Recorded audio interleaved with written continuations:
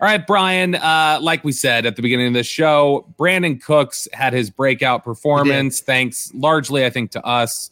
We got to take a lot of the credit, I think, for that. Has anybody thanked you yet for that? Is anybody anybody text yet. you and said thank you for all this? Not yet. I don't expect they will. I was going to leave my address on a little note card on McCarthy's on his little stand. You're way smarter than us, Bobby. That way he just knew to write me. I'm just kidding, y'all. There's good people over there in that building doing great work. We're just having fun here. But we talked a lot, not just here. There was a lot of discussion in general about, and I don't think it was any football savant thing on our part. There was a lot of discussion from people watching the Cowboys saying, you've got to take advantage of things down the field. You've got to take advantage of the middle of the field. You need to let Dak open things up there. I think there were probably players, including Dak Prescott, who expressed that themselves. So they're the ones who probably get the credit for actually moving the needle. But Brandon Cooks gets more involved. CeeDee Lamb, they start targeting a little bit more. You're seeing them push things on offense. There are just these things that have occurred during this season where this Cowboys coaching staff appears to be pretty receptive to the feedback that they get from their players and from people within the building. They're willing to make some changes. So, Brian, as we take a look at things and where the Cowboys stand right now, 6-3, in all likelihood, it's not out of the question yet, but in all likelihood, you are going to play a road playoff game. I think this is a team that makes playoffs. You're likely going to, as it stands now, going to be on the road. Because the Philly is on track right now. We got New Orleans. Philly, I believe it's New Orleans or San Francisco, but you're on track to basically be on a road playoff game. And this is a team right now, Brian, that I don't know that I ever would have thought I would have said this about AT&T Stadium. It's become such an advantage for the Cowboys. That unlike a lot of other places, they have the longest home winning streak in football right now. Dak, in half of his last 24 starts, there has put up 40 points, which is just absurd. So it would help if the Cowboys could get there, get some home field advantage. And in order for that to happen, Brian, we're going to need to win a division. We're going to need to make some tweaks here. So as you look at this Dallas Cowboys team, is there anything, one or two things that you look at and go, man, this is something right here that they've made these adjustments. Here's where I'm still waiting for an adjustment, and I'd love to see it happen.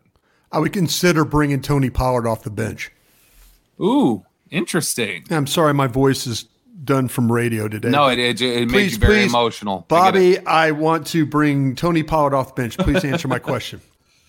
Yeah, look, I think that Tony Pollard, that's an interesting one to put out there, is that, and what's the I'm the sure approach we'll get there ripped for it here, but what's the line of thinking there for you? Do you think it's alleviates pressure from him? Is it about starting, or is it more about splitting reps to you? What is it that you have in mind specifically? Kind of feel like that Rico Dowdle will give you a little bit of that juice to start the game. You know, when you need to kind of get a little rhythm with your blocking, maybe a little rhythm from Mike as a play caller. He's obviously got some rhythm with his quarterback throwing the football. You know, maybe there's some running plays. He could pop some runs. We had that flip play was a positive play for him, 21 yards, made somebody miss. You know, I think it's a little bit different when you're calling ball plays and it's 2nd and 5, 2nd and 4 all day. You know, I think your quarterback can thrive in that. But I think that Rico Dowdle is finally, and gosh, I'm just going to say this, but here we go. Knock on wood. And if you watch me on video, I'm hitting on my forehead right now. But knock on wood, Rico Dowdle, I didn't want to say it. Anyway, he's playing. I didn't want to say what I was going to say about that because I don't want to. No, you let it up. You knocked on wood. Now you got to say it, Brian. No, I'm not going to say it. I'm not going to say it. I am not going to say it because I'm not going to say it. Everybody out there knows what I'm talking about. This kid is availability. It's about availability, and he is doing a great job with availability right now. I'm going to hand him the football. I'm going to get in a rhythm running the football. I'm going to get the offensive line some confidence that, you know, hey, we're running the ball, we're having some success. I'm going to pop Tony Pollard in there. I'm not talking about the Tony Pollard coming in the second series like he used to do when Zeke was around. I'm talking about, no, it's like it's a run. Boom, put Pollard in there. Let's go. Okay, it's a run. Take him out. Put a pass in there. Pass. Run again. You know, I'm just kind of rotating those guys in there, but I'm trying to find a little rhythm. And I think Rico Dowdle running the ball will give you a little bit better rhythm, and I think it will help the offensive line get going in a game. with some positivity that the tight ends are blocking, the tackles are blocking, your center's doing a good job of getting a second level, and you're getting the cut that you need. I think if the Cowboys would find some success running the ball early, I think it would help them throughout the day. Instead, then they've been getting in some, people will tell you maybe Pollard's a little anxious trying to hit the hole. He feels the pressure. He's getting the money. He's trying to make some things that, they're not blocking great for him, but he's not seeing the holes either when they do block great. Yeah. So maybe Dowdle will give you a little bit of that little jump juice, whatever you want to call it, and then you throw Pollard in there. Skip Pete said this, and Skip's now with the Tampa Bay Buccaneers. Skip Pete was telling people, if you want Tony Pollard to be really, really good, have two backs, him and another back. And Skip's right. Yeah. Skip's absolutely right about that.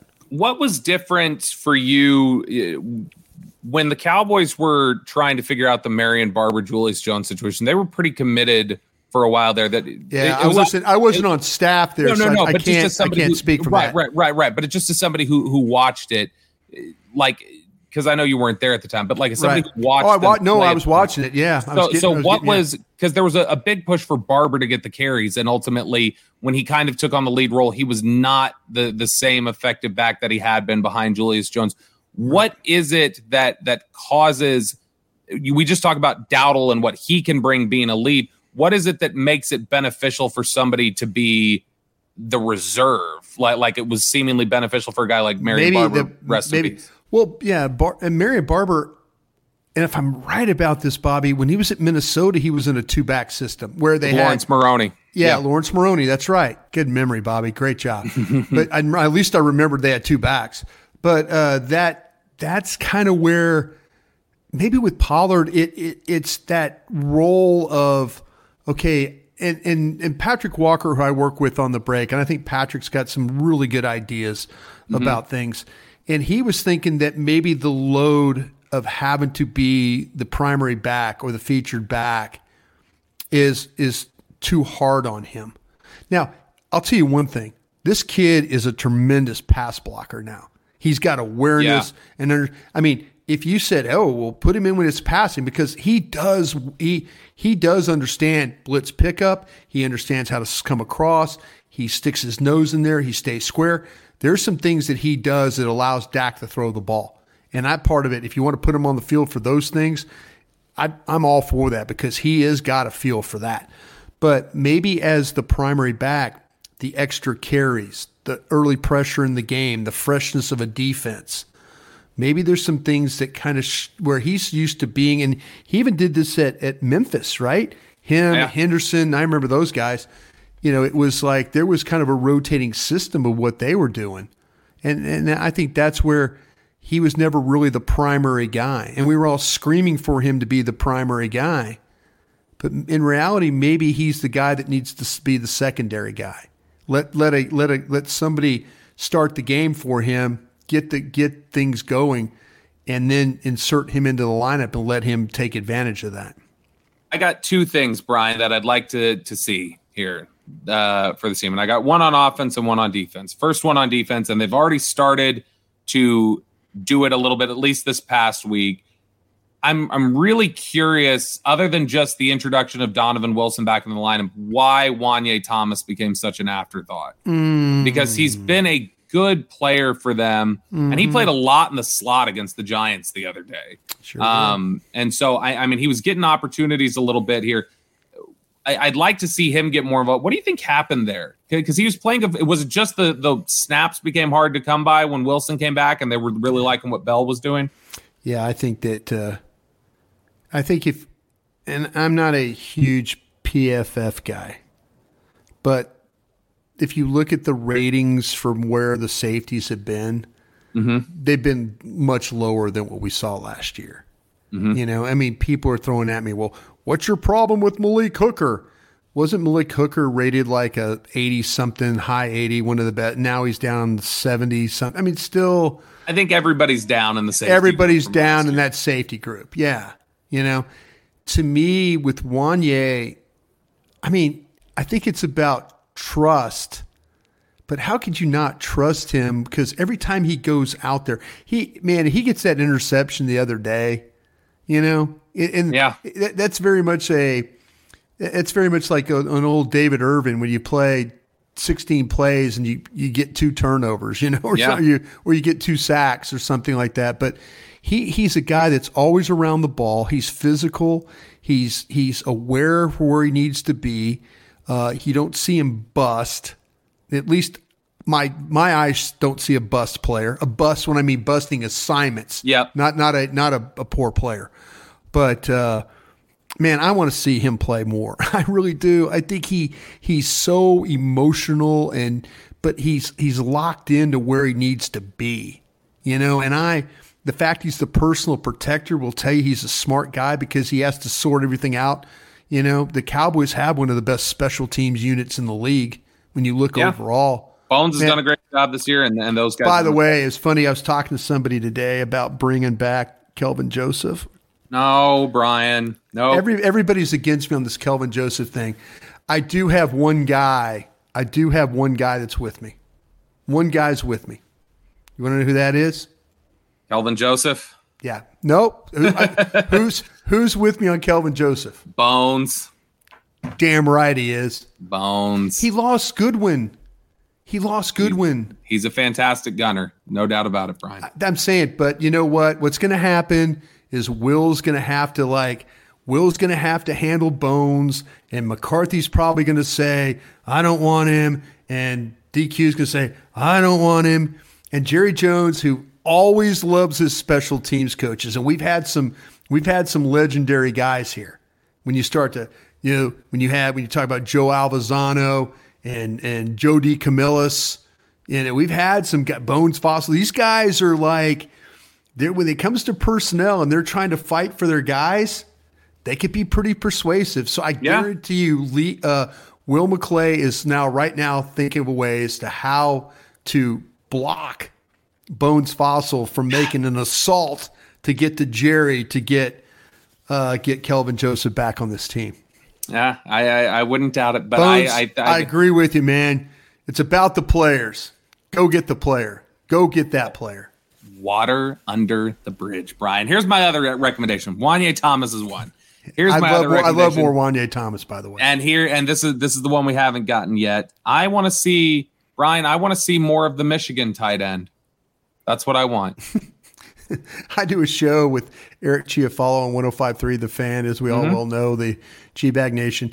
He came out and said, and I think it's tongue-in-cheek. I don't think he's being serious. Well, maybe he is. He's saying, proclamation, do not throw another ball to Luke Schoonmaker. Oh, no. I'm glad you said that, Brian, because that was my setup the entire time. I want to see more of the Michigan tight end, and I mean Sean McEwen.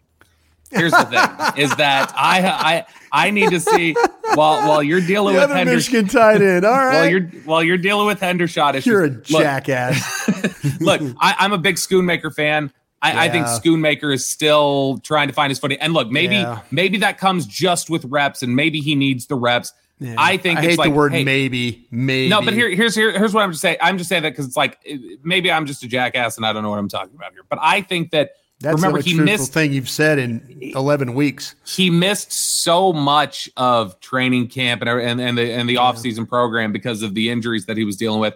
That I wonder if it's like, hey, you know what? Let's just get you focused instead of on game plans. Let's just get you in the classroom for a little bit. McEwen's been here. McEwen's a guy that has been in the DAC yard for 4 years. He's somebody who he can step in. He can block just as well right now. He's, there's not a lot that you're getting in the passing game, but whatever you need in the passing game, he and Dak have worked together. They know each other. That's there. As he's tipping a ball across the middle in the air. I just personally right now, Brian, would say put Sean McEwen in for a couple weeks. Let Schoonmaker get the time in the classroom that he didn't get, and the time in the classroom, honestly, that Tolbert could have used last year that he didn't get to get. And then he was just kind of putting it. Schoonmaker and Tolbert are in very similar situations. And I remember you brought that up when Schoonmaker first got hurt. You said, hey, this is what happened to Tolbert last year. He got hurt early, missed meaningful time. God, I wanted to be wrong. Brian, that's where I'm going with this one is I'm saying give McEwen those tight end 2 reps that you need to hand out during the game and just let Schoonmaker stay in the classroom the next few weeks. Okay, here's my, and I appreciate you throwing me the curveball, and I swung and missed. That was the point. That's why I said the Michigan tight end. I was wanting you to do that. Yeah, you did. You drew me off sides. Good Dan Marino, John Elway hard count on that one. Hot. I think to me with Schoonmaker, this is where I was wrong about Schoonmaker. I really believed in my evaluation of Schoonmaker that he was a plug-and-play blocker. That's what I believed. Me too. I believed that he could be. I watched Michigan run the football. I watched Blake Corum. I still watch Michigan run the football, for 190 something yards and all that. A lot of that went behind Luke Schoonmaker. A lot of that behind a Joe Moore winning offensive line that they had at Michigan. Luke Schoonmaker, as good of a college blocker that he was, it's not translated that way here in the NFL. I think there's things that I think he could tie people up. I think he gives really good effort.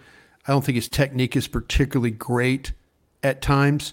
The holding call he got was unfortunate, but I really, really believe with all my heart that he was going to be plug and play blocker. And that's just not the case. Not right now. Not right now. No, and I missed on that too. Hopefully he just gets those, that time to, continue to grow. And like we said, he's dropped some balls too. Well, and look, we talked about this last week a little bit.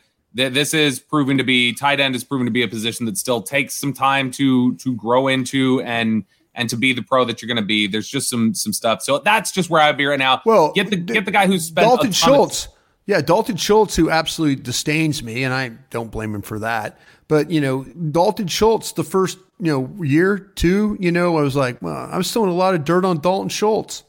Dalton Schultz, and whoever thought that Dalton Schultz and Noah Brown would be the two primary receivers for a team on the rise in Houston. Congratulations to both those guys, too. They're both playing great. But the thing about it is, I really misevaluate Schoonmaker. I think he can be what you want him to be. Of course it's not right now, and he's a second round pick, but I missed the evaluation of him being a plug and play player. That's my sin for Luke Schoonmaker.